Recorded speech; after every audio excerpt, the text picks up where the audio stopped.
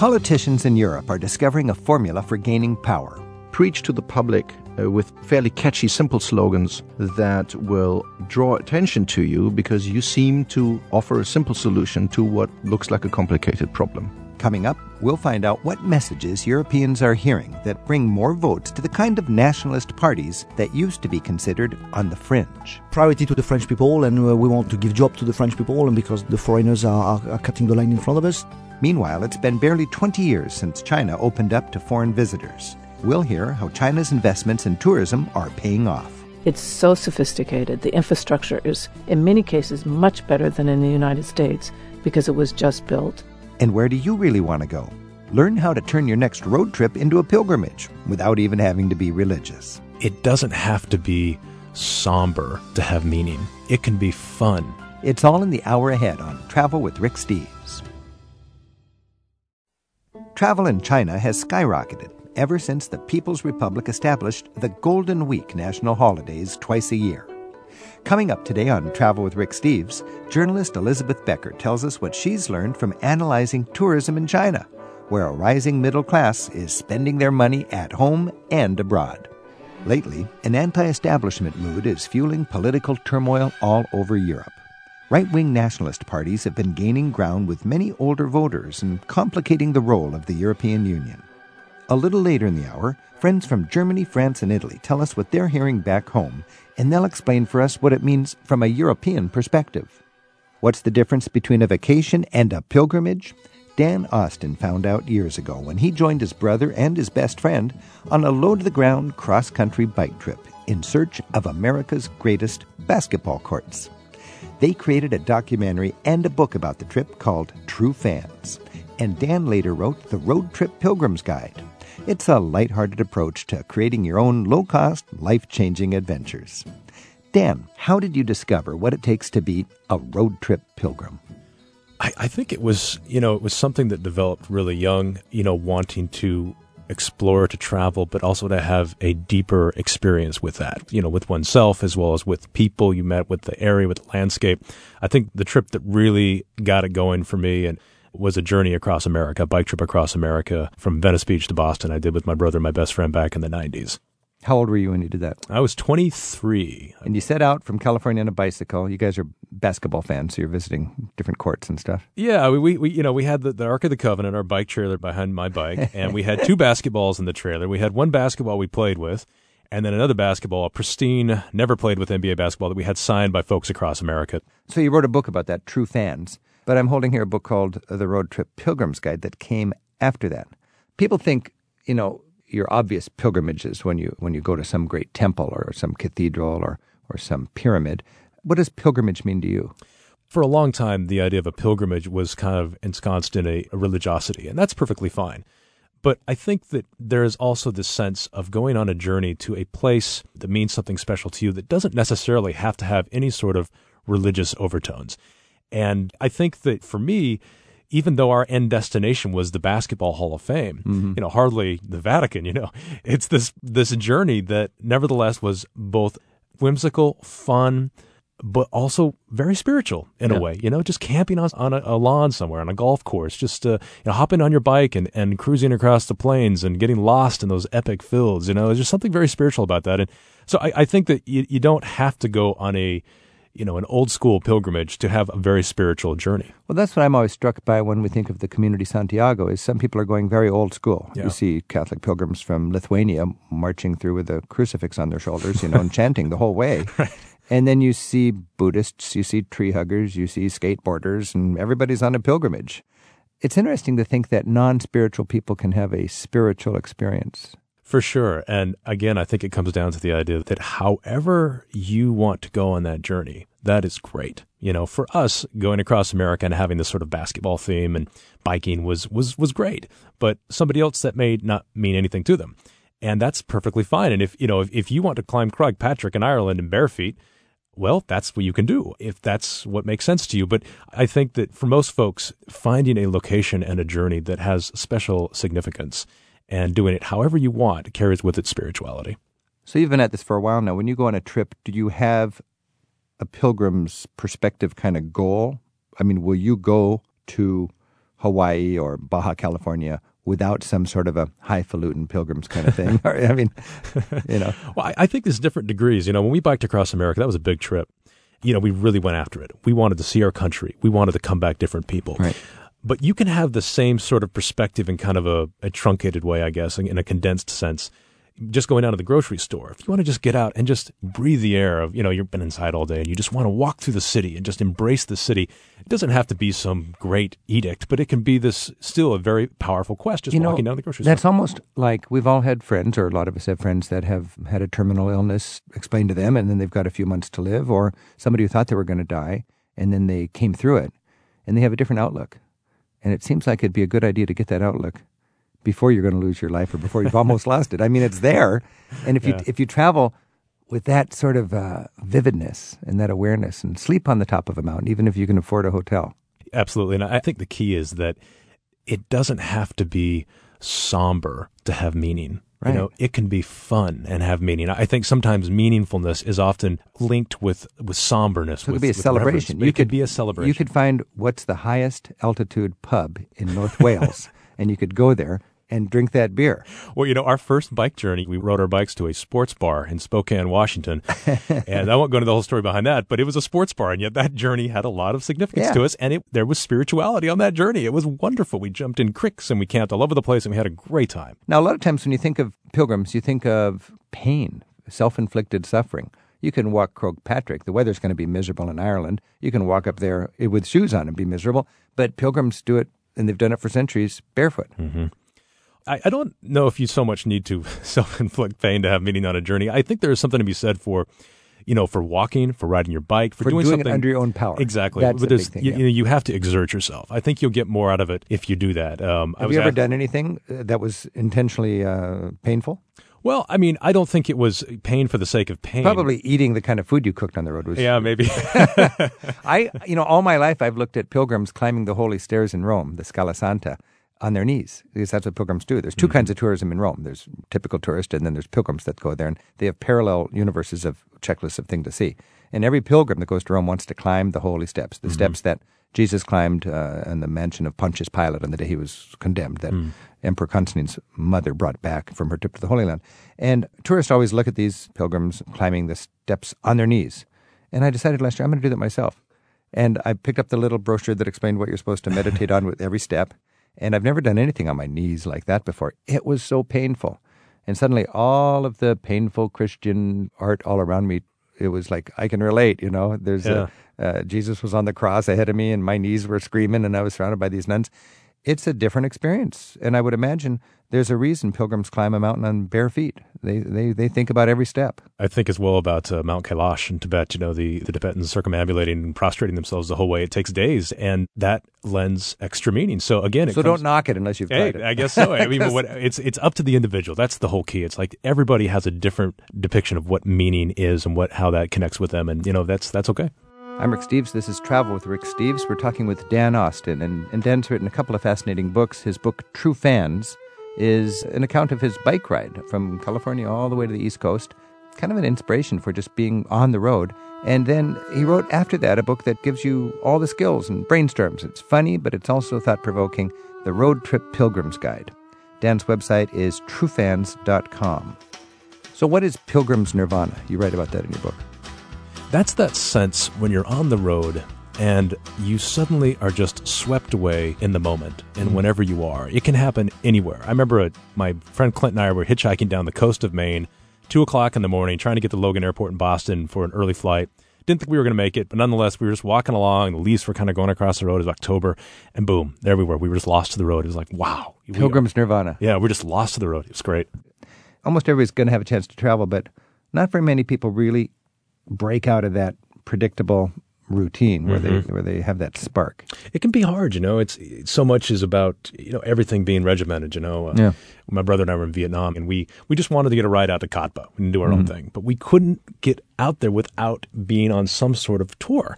Yeah, and tours certainly have their place, but I think sometimes you're kind of pushed toward that, and you really have to make a real effort to kind of break that. One of the best experiences I've ever had on the road was I was up in Chiang Mai in Thailand, and I wanted to get back to Bangkok. And I could have just taken a flight or taken a straight train. And I just thought, I'm going to go overland. Yeah. And just, hitchhike, get on a little boat, pop in a dolmush or whatever, or a little minibus. And I tell you, there was more experiences on that little ad lib, no guidebook, nothing famous. I already saw the famous temples and so on. Not many people just take that step. Dan, talk about some of the classic sacred places around the world that you might want to travel to. Hot springs, sacred mountains, pyramids, and so on. Oh, wow. Well, obviously there's the go-to places. Angkor Wat is wonderful. I love Angkor Wat. Machu Picchu in Peru. So why would you love Angkor Wat or Machu Picchu?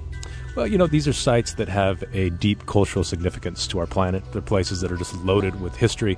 And those places are great. But I've often found that the greater connection I feel and the greater transcendence that happens on these journeys happens in places that are very unexpected. Mm-hmm. Hot springs are great. I remember there's this hot spring in Iceland, the northern fjords of Iceland, this little town called Tálknafjörður.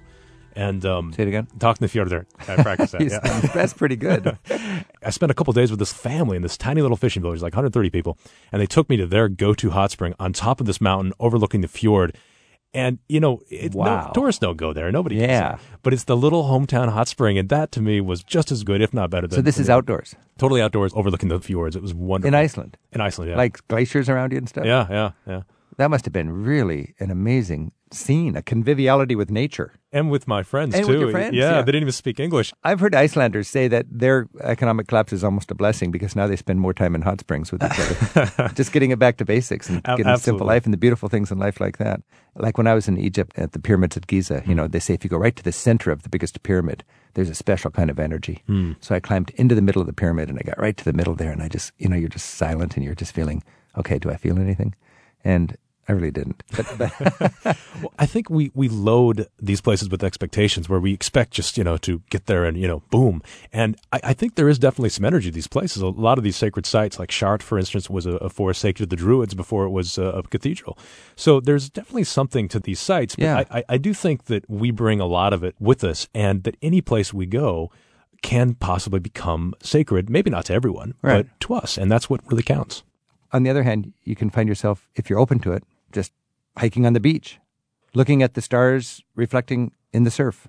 Well, I think those things are a gift. I think that if you look for it, if you expect it, it probably won't come. It's like love, you kind of like have to ease back and just sort of let the universe take its own course and good things come to you. Can't force it. Let the magic happen. Dan, thanks for joining us. Thank you.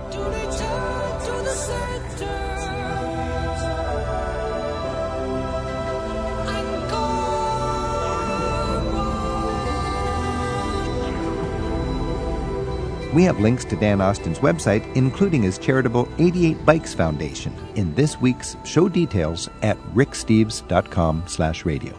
You can also send us a short note about a place or a theme in your travels that has taken on a special meaning for you. We'd love to hear from you by email. Our address is radio@ricksteves.com. We'll examine the role national identity has been playing in stirring up the politics of Europe in just a bit. But first, Elizabeth Becker explains how the recent growth of the middle class in China has changed overseas tourism all around the world. Thanks for coming along with us today. It's Travel with Rick Steves. It hasn't taken long for China to leap to the head of the line as one of the world's top travel destinations. And with the rising incomes of a flourishing middle class in the People's Republic, today you'll find tourists from China nearly everywhere. Journalist Elizabeth Becker has spent years studying the business models behind the world's booming travel industry in Asia and around the world. She's written Overbooked to examine the issues of local and global tourism, an industry that today employs 1 out of every 11 people. Elizabeth, welcome back to Travel with Rick Steves. Thank you for inviting me. So just how big is tourism these days in China and then China outgoing to the rest of the world? The biggest jump in the last few years is Chinese going outside to the world. They are now the biggest source of foreign travel in the whole world, which is astonishing because they did not start traveling until 1995, and that was to a few restricted countries. So it's astonishing what's happened. Well, it's this whole idea of the emerging middle class. Suddenly, you may still have 800 million desperately poor people upon which the Chinese economy is built, but there's 100 million people that are in this new professional class, this urban class, this middle class, and they've dreamed about going, and now they not only have the freedom, but they've got the money to do it. Now, at the same time, I understand more people than ever are going to China. How has that changed? That was the initial goal. And if I can backstep a couple points, when China opened up in 1979, 1980, literally to the world, the leader was Deng Xiaoping. And he made a series of speeches saying to the party, they're private, I uncovered them when I was doing my research, saying that he thought travel and tourism, the industry, would be important for China, inside China, first of all, to earn money and to change China's image. He saw it as a huge diplomatic and economic move. And he was the one who pushed to open up the country. When they started this, there were literally only 500 hotel rooms in all of Beijing for foreigners. Now, 500 hotels are being built around the country almost monthly. And each one of those probably has 500 rooms. Amazing. It's astonishing. I was so excited to read this because he saw ahead not only the pluses, but he saw the minuses. He said he's also worried that as China industrializes, that there might be some environmental problems and there might be some air pollution and water pollution. And he said, we really got to try to stop that. But he saw travel and tourism as the 21st century industry. It's astonishing. So is he seeing that as something that's healthy for his society to engage with the world, or is he just seeing it as a source of hard foreign currency? He was poetic about it. He said that it would be wonderful because the world doesn't understand how beautiful China is, that he wanted foreigners to come and see that this is a rich, ancient culture of beautiful things. And he wanted his own people to see that in the world, that this is a large world and the Chinese have a real role in it. So this was big. I mean, this is more than just goosing an industry for money. Absolutely. Eventually, in the goal of promoting foreigners to come and Chinese to leave, he did what many other governments did. The Chinese instituted mandated vacations, and they called them golden weeks. So that would be at the Chinese New Year, the Lunar New Year, and then the autumn holidays. And that would be 3 weeks. And first of all, the Chinese traveled within their country. And then once they learned how to be tourists within China, they started to have access to some foreign countries, first Hong Kong, then Australia and New Zealand. I will add that not only are there the 100 million middle class, there's some incredibly wealthy Chinese. Oh, yeah. And they are the ones that are being sought after in Europe in particular, but also the United States. They spend so much money that they can be the equivalent of a whole economic development program if they decide they fall in love with you. And as soon as the Chinese started to open up, the Europeans commissioned a UN group, the United Nations World Tourism Organization, commissioned them to do a study for them. Who are the Chinese? What do they like to do? What do they like to eat? How should we prepare for them? And it's fascinating reading. They don't particularly like foreign cuisines. So, for instance, the French, instead of trying to have them eat croissant and coffee for breakfast, they learned how to make Chinese soup for breakfast. You know, just for the first time in my experience in Europe, I see signs with 3 languages on them. The local language, English, and now Chinese. And that's the other thing they did. They found every Sino-French citizen they could find to help with interpreters, and they put them in the major department stores, so on and so forth. They also discovered that the Chinese like to go to an artist's home more than a museum, and that they don't like to spend money on lodging, so they want to be in the least expensive hotel in the suburbs, and you'll see that all over Europe and in the United States.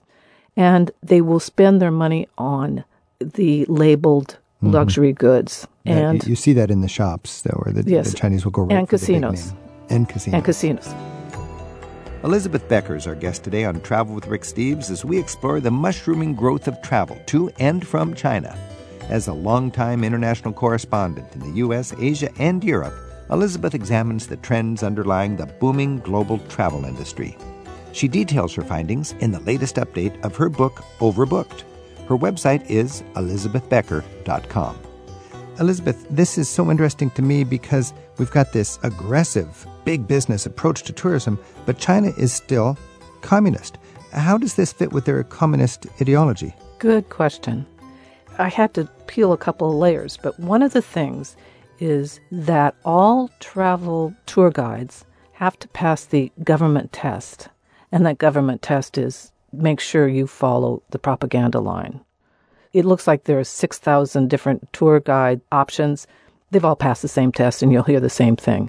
You have to go to a real small private one to find a real thing. So you can just assume if you have a licensed guide, it's going to be a guide that may be free-spirited deep down inside, but if they want to keep their job, they're going to spew the party line as they take you around. But just the whole idea of, entrepreneurship and little businesses and making money, is it wide open now, or is there still a blanket on everything because it is, quote, communist? It's wider open than you would expect. That's one of the reasons you have so many international hotels there. Mm-hmm. That's one of the reasons you have so many luxury goods in food, wine, clothing, shoes. They're all going there. It's totally possible. It also means that you're paying people off. Mm-hmm. You're going to get quotes license. In order to do that, you're going to be paying people off, and somebody's going to have to be your partner and so on. So there's all kinds of those little things that you find in all of Asia, whether it's communist or not. And it's a society that's embracing conspicuous consumption, which is sort of like the total anathema of communism, and they're profiting on it right there in all of their cities. So apparently the government's beyond that, and it's just kind of going with this big opportunity to develop their economy with the help of tourism. Mm-hmm. And, Disneyland in Shanghai. There you go. Just outside of Shanghai. It's all there. And as long as the Communist Party is in power, they've joined the world economy, as they will tell you. Is the government, Elizabeth, as far as you know, concerned about people going abroad and then coming home with new corrosive ideas about democracy and pluralism and everything? Or in the age of the internet, maybe that's just not an issue anymore? It's much more the latter, that when they go overseas, I think that it's less the tourist that's coming back with the different ideas than it is the student.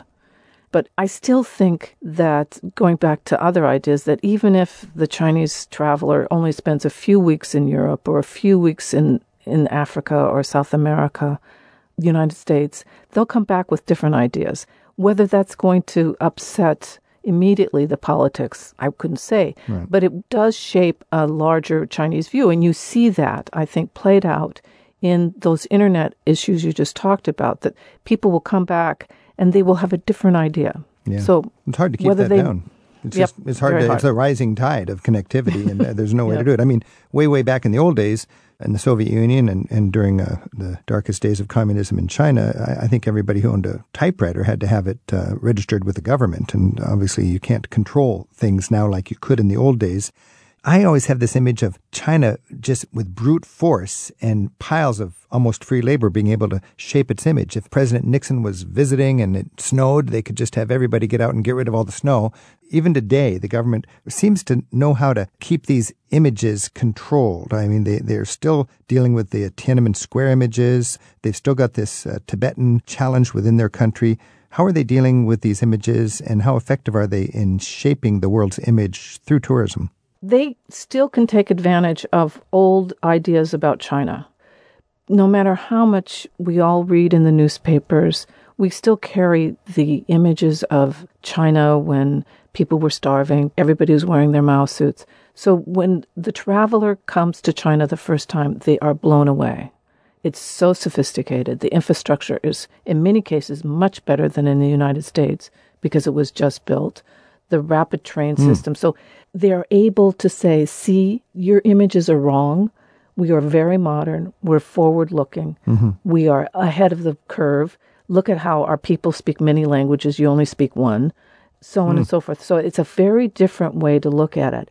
The one thing that I found a little disconnected for me was that they always talk about their rich ancient culture, but I found they have a horrible sense of preservation. They have allowed so much to be torn down. Mm-hmm. And in their place, they've either built modern buildings that have nothing to do with China, or they have built this faux ancient China. The only reason, and I asked around and around and around, and people said, well, one of the big problems is that the way you make the most money is if you tear down the building and build a new one. I experienced that in Beijing. It was just heartbreaking because I know it was a rich history, but there was very little left, and they were throwing up the equivalent of a skyscraper a day as there was building projects just burying all of that heritage. I know for a lot of big U.S. hotel chains, the mantra is China, China, China. I mean, they're huge investments in China, and I guess they're gearing up because you mentioned in your book, China's on track to surpass France as the most visited country in the world in the next couple of years. And this is not forward thinking because you are losing more than you gain. And people are searching out this one travel agency that I spotlighted called Wild China that's run by a Chinese woman from Yunnan who is Harvard educated. She understands the role of preservation, and she has figured out how to take the sophisticated traveler to the places that haven't been torn down. And it's extraordinary. But you have to find someone like that because so much of it looks like anywhere, anytime, any place. How's the government doing in just capitalizing on what everybody loves about China? Panda bears. I mean, that must be a huge opportunity, but a kind of a burden at the same time because people want to go and see panda bears. It's better than I expected because I think we've all seen pictures of the crowds of mostly Chinese, but also foreigners going to Zhengdong and seeing the great parks with pandas. And after some pretty bad first steps, that kind of interest has been translated into more conservation so that pandas are now the one thing that can help keep something of China preserved in the wildlife. This is Travel with Rick Steves. We're talking about China and tourism with Elizabeth Becker. Her book is called Overbooked, The Exploding Business of Travel and Tourism. You know, I remember in France, the country actually had an initiative to smile and be more welcoming, and they succeeded. And I think they, to a great extent, overcame their grumpy image. China has some cultural baggage or some cultural heritage realities. They don't say thank you and please quite like we do. Are they addressing this? Is that a hurdle for them and as they try to consolidate this interest in China and turn it into good business? And you see that both inside and outside China. Inside China, the major thrust to introduce this idea of more hospitality, more manners, is largely foreign. What is the Chinese sort of norm when it comes to have a nice day and the consumer and the customer's king and, bonjour? They used to have pre-revolutionary times in the earliest 18th century, 19th century, before colonialization and before the big rupture. China was famous for exquisite hospitality, exquisite cuisine. So this is a fallout of the whole Mao period. Well, it's modernization. So you have the Europeans coming in and the big battle over who controls China. Then you have the Second World War, all of that. So you have the 20th century was the big rupture. And now, can they ever go back and find that culture? So interestingly, some of the best teachers are Chinese from overseas. So people from Singapore, people from Taiwan, and they are coming, enriching the language and teaching in a Chinese way how to reimagine and recover what was exquisite Chinese hospitality. Isn't that interesting that Chinese expats could come back and help them gear up for international tourism? This is Travel with Rick Steves. We're talking with Elizabeth Becker. Her book is Overbooked. Our phone number is 877-333-7425. You can email us at radio@ricksteves.com. And Julia in Freiburg, Switzerland has sent us an email. And she writes, I'm living in Switzerland with my family for a year, traveling a lot around Europe, and the rise of Chinese tourism is very apparent, mostly in the form of massive bus tours. She says, my theory is that they're like the American tourists of the 1970s and the Japanese tourists in the 1980s, and that as time goes on, they'll become more sophisticated and independent-minded travelers. However, knowing the context, communist and more community-minded China, where I've traveled 4 times, perhaps not. So the question is, okay, right now you got massive bus tours and everybody just following the umbrella of their tour guide and taking pictures upon command. And over time, the Chinese will gain a little more independence and sophistication in their ability to appreciate European culture. What do you make of that, Elizabeth? It's a nice theory. I can't predict the future. I just know that there's been special problems with the Chinese, and it hasn't been quite as apparent in Europe, but it's been much more apparent in Southeast Asia. Southeast Asia is like the Hawaii for China, and you find them all over the beaches from Vietnam to Cambodia to Thailand. The problem there has been lack of respect for local culture. So badly, if you want to see it, just go on any kind of YouTube and look at Chinese travelers behaving badly, and you'll see all kinds of real serious cultural problems, to the extent that now the Chinese government has the equivalent of a no-fly list for Chinese tourists who've been caught doing really horrible things overseas, and they're not allowed to travel for the at least Chinese a year. Government itself is barring rude Chinese from traveling anymore. Wow. Yep. Well, I think that's part of just this, they're new at the world, and I know Americans used to be almost comedically ethnocentric. And then over time, we get a little better understanding that we don't set the standards on this planet for anybody who knows what's going on. We're just part of it. And when you come from a big country, it's easy to think that you are the norm when you get to venture out of it for your first time. And I suppose the Chinese are doing that. What I find in Europe is huge numbers of Chinese travelers. They've got as sophisticated understanding of what Europe has to offer as I would have if I went to China. I'd want to see panda bears and I'd want to go to the Great Wall. I would suppose every Chinese person going to Europe would be about as clever at that, and they'd want to see the Eiffel Tower, and they'd want to see the Botticellis and Mona Lisa, and they'd want to see the Leaning Tower, and they'd want to see the Vatican, and consequently, Versailles, Anne Frank's house. Those 10 top sites that people would know in China are the ones that all these Chinese mass groups are hell-bent on seeing, and boy, you notice that when you try to line up to see Anne Frank these days. Mm-hmm. They may not notice that there's some very sophisticated Chinese who are in Bordeaux tasting the wine, or that they're very sophisticated Chinese in Scotland. There's the same mix as there was with the Americans. The one thing that's not to the Chinese advantage is that there's so many of them and there's so many other tourists. So that when Americans were behaving strangely or badly, we weren't so many and there wasn't so many travelers. Right. Now the spotlight is on them. Interesting. There's not a lot of room for maneuver, and everybody has an iPhone that can take that little video and put it up on that website. So it's not easy. It's not easy to be a Chinese tourist. And the point is, these days, the government in China is happy to give a Chinese person a passport. And if they work hard and have the money, the world is their oyster. Right. All right. We're not going to stop that. Well, this is part of the excitement of living in the 21st century. And Elizabeth Becker, thanks for studying all of this in your fascinating book called Overbooked, The Exploding Business of Travel and Tourism. Thanks again, Elizabeth, and happy travels. Thank you.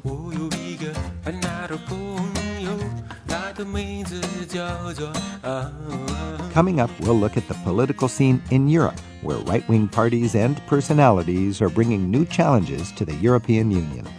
It's an insider's perspective from France, Germany, and Italy, next on Travel with Rick Steves. While Americans have been preoccupied with our own big political changes, the conversations happening all over Europe are also quite intense. We know that Britain's Conservative government is spearheading a divorce from the European Union. But news about the new right-wing governments in Poland and Hungary don't often make headlines across the pond. France has also moved to the right, and it's seen recent gains recently in support for the far-right National Front Party, which for decades has staunchly opposed both immigration and membership in the EU. In 2011, Marine Le Pen took over leadership of this controversial party from her father and party founder, Jean-Marie. The younger Le Pen has been busy softening the party's alarmist tone, which might spell success for its right-wing nationalist agenda in upcoming elections.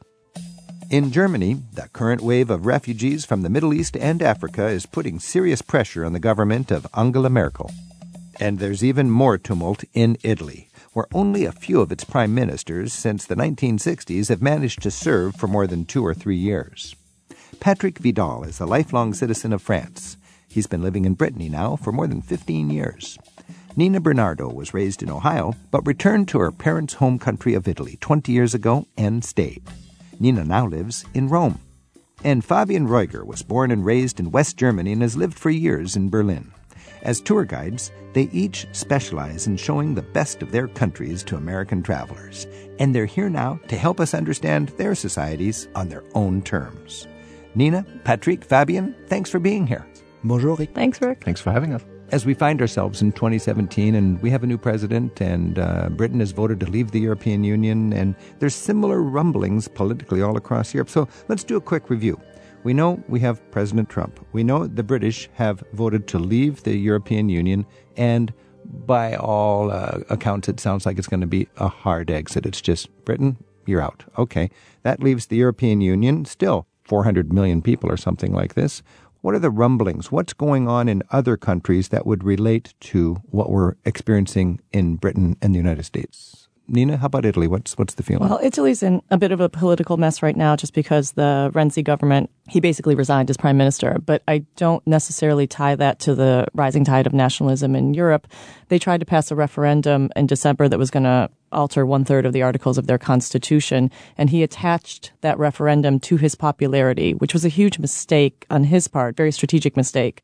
and basically promised to resign if it didn't pass months before the referendum happened. Because he was the great new hope in Italy. He was the pretty boy from Florence, the wonder kid. He fashioned himself as the wonder kid, very much a cult of personality, in a similar way to the way Berlusconi fashioned himself around this kind of cult of personality. I'm coming in to break the system and make everything new again. Would he be considered sort of left-wing or right-wing? He's center. And Patrick, France has got Marine Le Pen in the news. Marine Le Pen, yeah, who was the daughter of Monsieur Le Pen, and he's been around since the 1980s. He was pretty fringy, wasn't he? Like far-right, anti-Semitic, and no apologies. Exactly, yeah. He was very, very far gone and very extreme on his ideas of getting rid of the immigrants and all that kind of things. And she's since she took power, something like 7-8 years ago, she's really kind of cut the edge of the party, make it a little bit more. So it's the same party as. It's the same party. It's the same ideas. It's the same. They want the same thing, but she made it a little bit more polite, palatable. Yes, absolutely. But with the same base, with the same. With the same base, with the same idea. I mean, so more electable.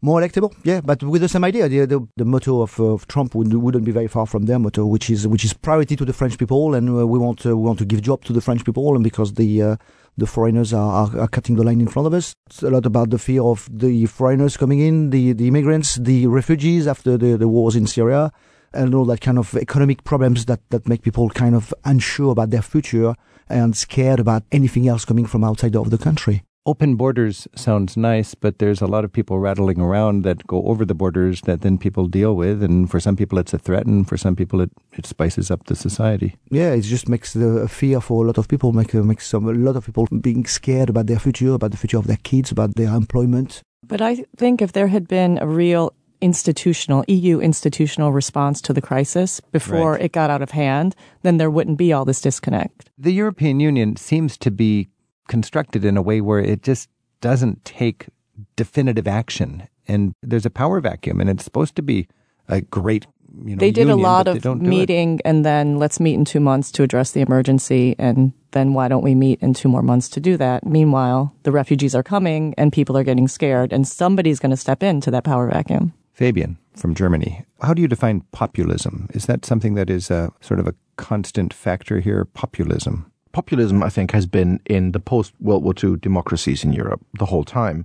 It's just sometimes less successful, and sometimes it finds spots where it can be very successful. What is it? I mean, can you just define it for me, populism? You preach to the public with fairly catchy, simple slogans that will draw attention to you because you seem to offer a simple solution to what looks like a complicated problem. What are some examples of a populist slogan that we may have heard of in the past? Oh, let's get the foreigners out, then we all have jobs. That would be a very simple slogan.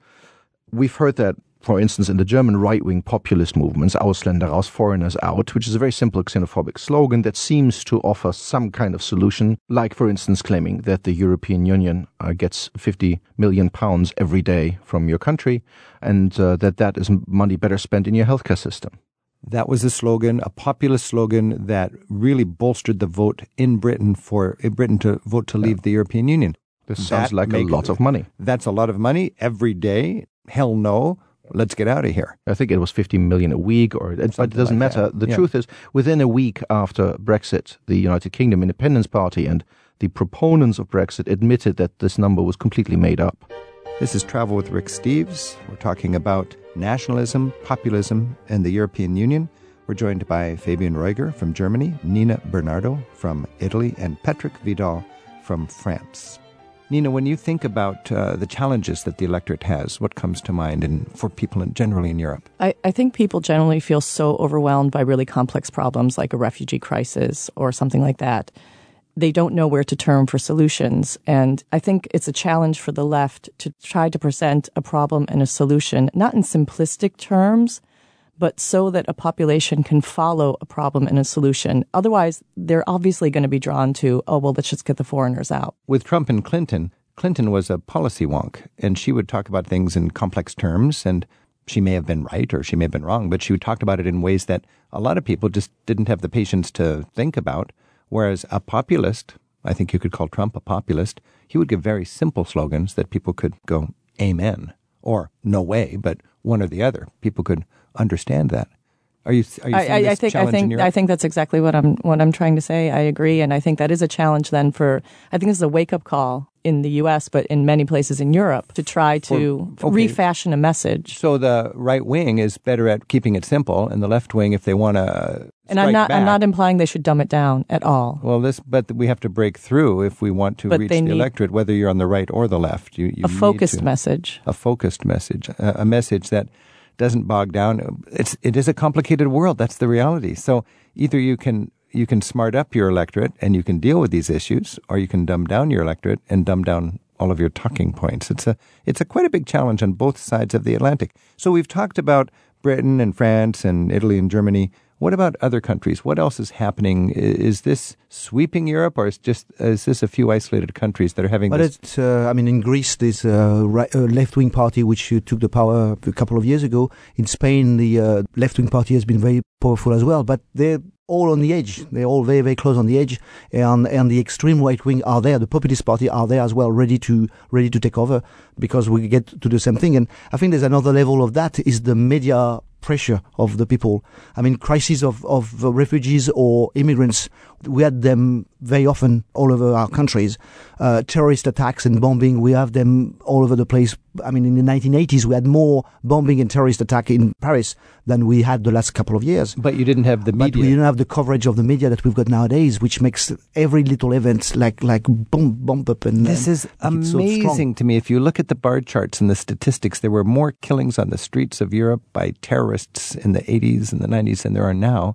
But today, with the media, people flip out. Yeah, there's a panic, there's a fear which is kind of building up and which is pushing people towards those simple solutions. Are you talking about a weakness in the center and more extreme politics on the left and the right? It looks like most of our countries are getting there, and a kind of extreme movement that either left or right. Either left or right, yeah. It's a little bit like Clinton and Trump. Clinton has been part of the establishment. Have been there for so long with the different... The status quo. It's frustrating me. Let's try something different. Nina and Fabian, Patrick mentioned Spain. What other countries are having tumultuous political times now? I would dare say you would have to ask it the other way around. Which country does not have a populist movement right now in Europe? Is that right? That is somehow trying to gain political profit from what is a widespread anti-establishment mood. Because I understand in Eastern Europe, in Czech Republic and in Hungary and in Poland, there's a rise of populist nationalist right-wing parties. Is that true? Germany has that. Denmark, Sweden, they have their own populist parties who become fairly successful. And the question is always, how does the public react to the rise of these new parties? France, for instance, has always had its right-wing Le Pen group, but now it is becoming viable. It could actually take power. So we've had these right-wing nationalist populist groups waiting. Now are they actually on the verge of taking power in any countries? That's where the individual constitutions in Europe come in. That would be very difficult in Germany because the populist parties would have to find coalition partners. All other political parties in Germany have basically declared that they will be against them as their highest priority and would rather form a coalition with somebody else. So we might see the absurdity in Germany, for instance, after the September elections, that we'll have a Conservative Party, Labour Party, Green Party coalition.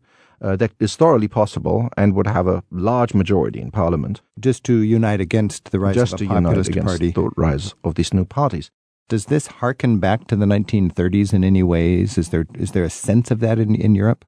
I think history never completely repeats itself, but it sometimes rhymes.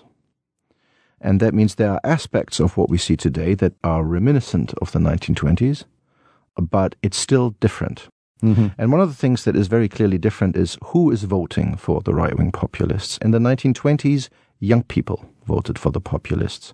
If you look at who is voting for the populist parties today, young people are actually in the minority. Most young Europeans are very pro-Europe. They have a cosmopolitan outlook. They do want a European continent growing together, and they do not feel nationalist in the old sense. So, but what's driving this populism, this nationalism? Is it a fear that traditional ways of life are under attack? Is it a fear that immigrants are cutting in line? In 2005, there was a vote all around Europe for the Constitution, European Constitution, and France and Netherlands voted against the Constitution. And when you look at who voted against that in France, there was the extreme right-wing party and the extreme left-wing party. against Europe for different reasons. It's a mixture of things which made that a lot of people in Europe are against Europe or not kind of following the rules of Europe because they're scared about losing their identity, losing jobs, losing plenty of things, losing the power of their country. Right or wrong, that's a different thing. But there's definitely a strong movement in France against Europe and against the way Europe is run.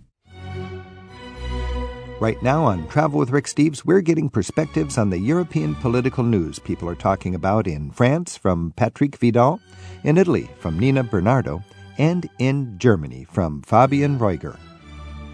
From an American perspective, I'm wondering about the future of Europe as a union. Britain leaves the EU. Does that mean that Europe is 20% smaller but maybe more cohesive and may workable? Is this the beginning of the unraveling of Europe? Or is this just a wake-up call that Europe needs to recognize why Britain left and then reform itself so more people will be enthusiastic about staying? Fabian? I think it's going to be either of those three. No one, of course, can say which one it is going to be. Personally, I hope it's going to be a wake-up call and Europe will sit down and reform itself. And if you were the boss, in a nutshell, how would you reform Europe so it would work well for the remaining countries? I think the core problem right now is how the euro is constructed as a currency, and we need to make the euro a currency that works for all Europeans and not just for the industrial powerhouses. Nina, if you think about Europe today, you're in Italy, which has a sort of a questionable economic foundation. Of course, Greece, Portugal, and Spain are the weak countries of the European Union. Where are we at with these countries in financial crisis, and do you think that's going to be in the news in the next few years? I think it's definitely going to be in the news in the next few years, but I also wanted to mention that right after Brexit happened, if you look at a lot of the polls, that's when there was the highest support for the European Union. So I think that was definitely a wake-up call, and I think it definitely showed that people don't want to leave the Union, they want to reform the Union. So I think what Fabian is saying is exactly true. Hopefully this is a wake-up call. What they need is their institutions to work better. And what voters in Europe need, maybe voters everywhere, is less extreme options, it seems like. In Scotland, the option was leave the UK or stay in the UK, and people were in the middle. We need to get out of a binary. It's not black and white. In Britain, it was leave the EU or stay in the EU. It's the risk of a referendum. Huh? I mean, it's all very nice to govern with a referendum, but it's yes or no. It's kind of a political cop-out because the politicians don't want to find a compromise, so they throw it to the people, and then it's black or white. Yeah. So you made a very complex problem a yes or no situation. This is Travel with Rick Steves. I've been trying to figure out nationalism, the rise of populism, and what's going on in the European Union. I've got three experts with me here, Fabian Reuger from Berlin, Nina Bernardo from Rome, and Patrick Vidal from Brittany in France. And I got to say, it is complicated, and it's been so great to talk to each of you. And there's no easy way to understand this or to get out of it or to know where we're going. But I do have a sense that there are divides. And when people comment on what's going on in America, we are a divided society. What's going on in Europe? I have a sense you are a divided society. I'd like you to finish just with a thought on divisions that you see within your society. Fabian Reuger from Germany. I think there seems to be a divide between life on the countryside and life in a modern cosmopolitan city. And people on the countryside have economically over the last 20, 30 years not fared very well, usually, which means they are asking, why is the system right now not giving me economic progress? And they look at the cities and they see a lot of immigrants there and they feel that something has disconnected them from the modern economic powerhouses, which is the urban space. And if you live in the urban space, you have neighbors from all sorts of countries, you are comfortable in this new cosmopolitan environment usually, and you don't understand the countryside at all. You feel that the countryside is now backwards, because your modern life gives you a latte macchiato, your modern life gives you a Romanian book trader and a neighbor from Nigeria, and you can become friends with them, and life has entirely changed. You go to have Thai food, and almost all the big cities in Europe offer these choices now, but the countryside does not, and it does not understand that kind of life. Nina Bernardo from Italy. I think in Italy it's much more of a north-south divide, which has existed forever there, and the north being much more cosmopolitan, closer to Europe even geographically, but it's also an income inequality divide. And so people who are wealthier, who have more access to things, tend to have a more cosmopolitan outlook. So I think income inequality is one of the big things that needs to be addressed in order to breach that divide and get people to talk to each other. People who are left behind, it's easier for them to blame someone for their problems. Patrick from France. Education. Education is the big key of the problem. I mean, we were talking about the simple answer to a complex problem. I mean, if you can't understand and you can't analyze the complex problem, you won't find complex answers. You will answer or react to the simple solutions. And that's what is taking people to all those extreme parties. Patrick Vidal, Nina Bernardo, Fabian Reuger, thank you very much for helping us try to understand this amazing time we're living in. Thank you. Thank you, Rick. Thank you.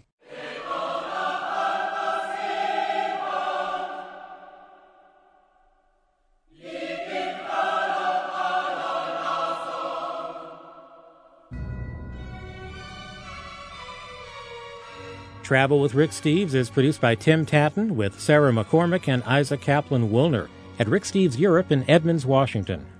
We get website support from Andrew Wakely, and our theme music is by Jerry Frank. Thanks to our colleagues at National Public Radio for their help this week.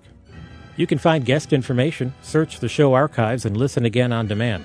Take a look each week in the radio section of ricksteves.com. We'll see you next week with more Travel with Rick Steves. Rick Steves has spent a third of his adult life in Europe researching and writing guidebooks. His classic, Europe Through the Back Door, teaches the skills of smart travel. And his country, city, and snapshot guides cover what to see, where to eat, and where to sleep for every corner of Europe. To learn more about Rick's books, visit the travel store at ricksteves.com.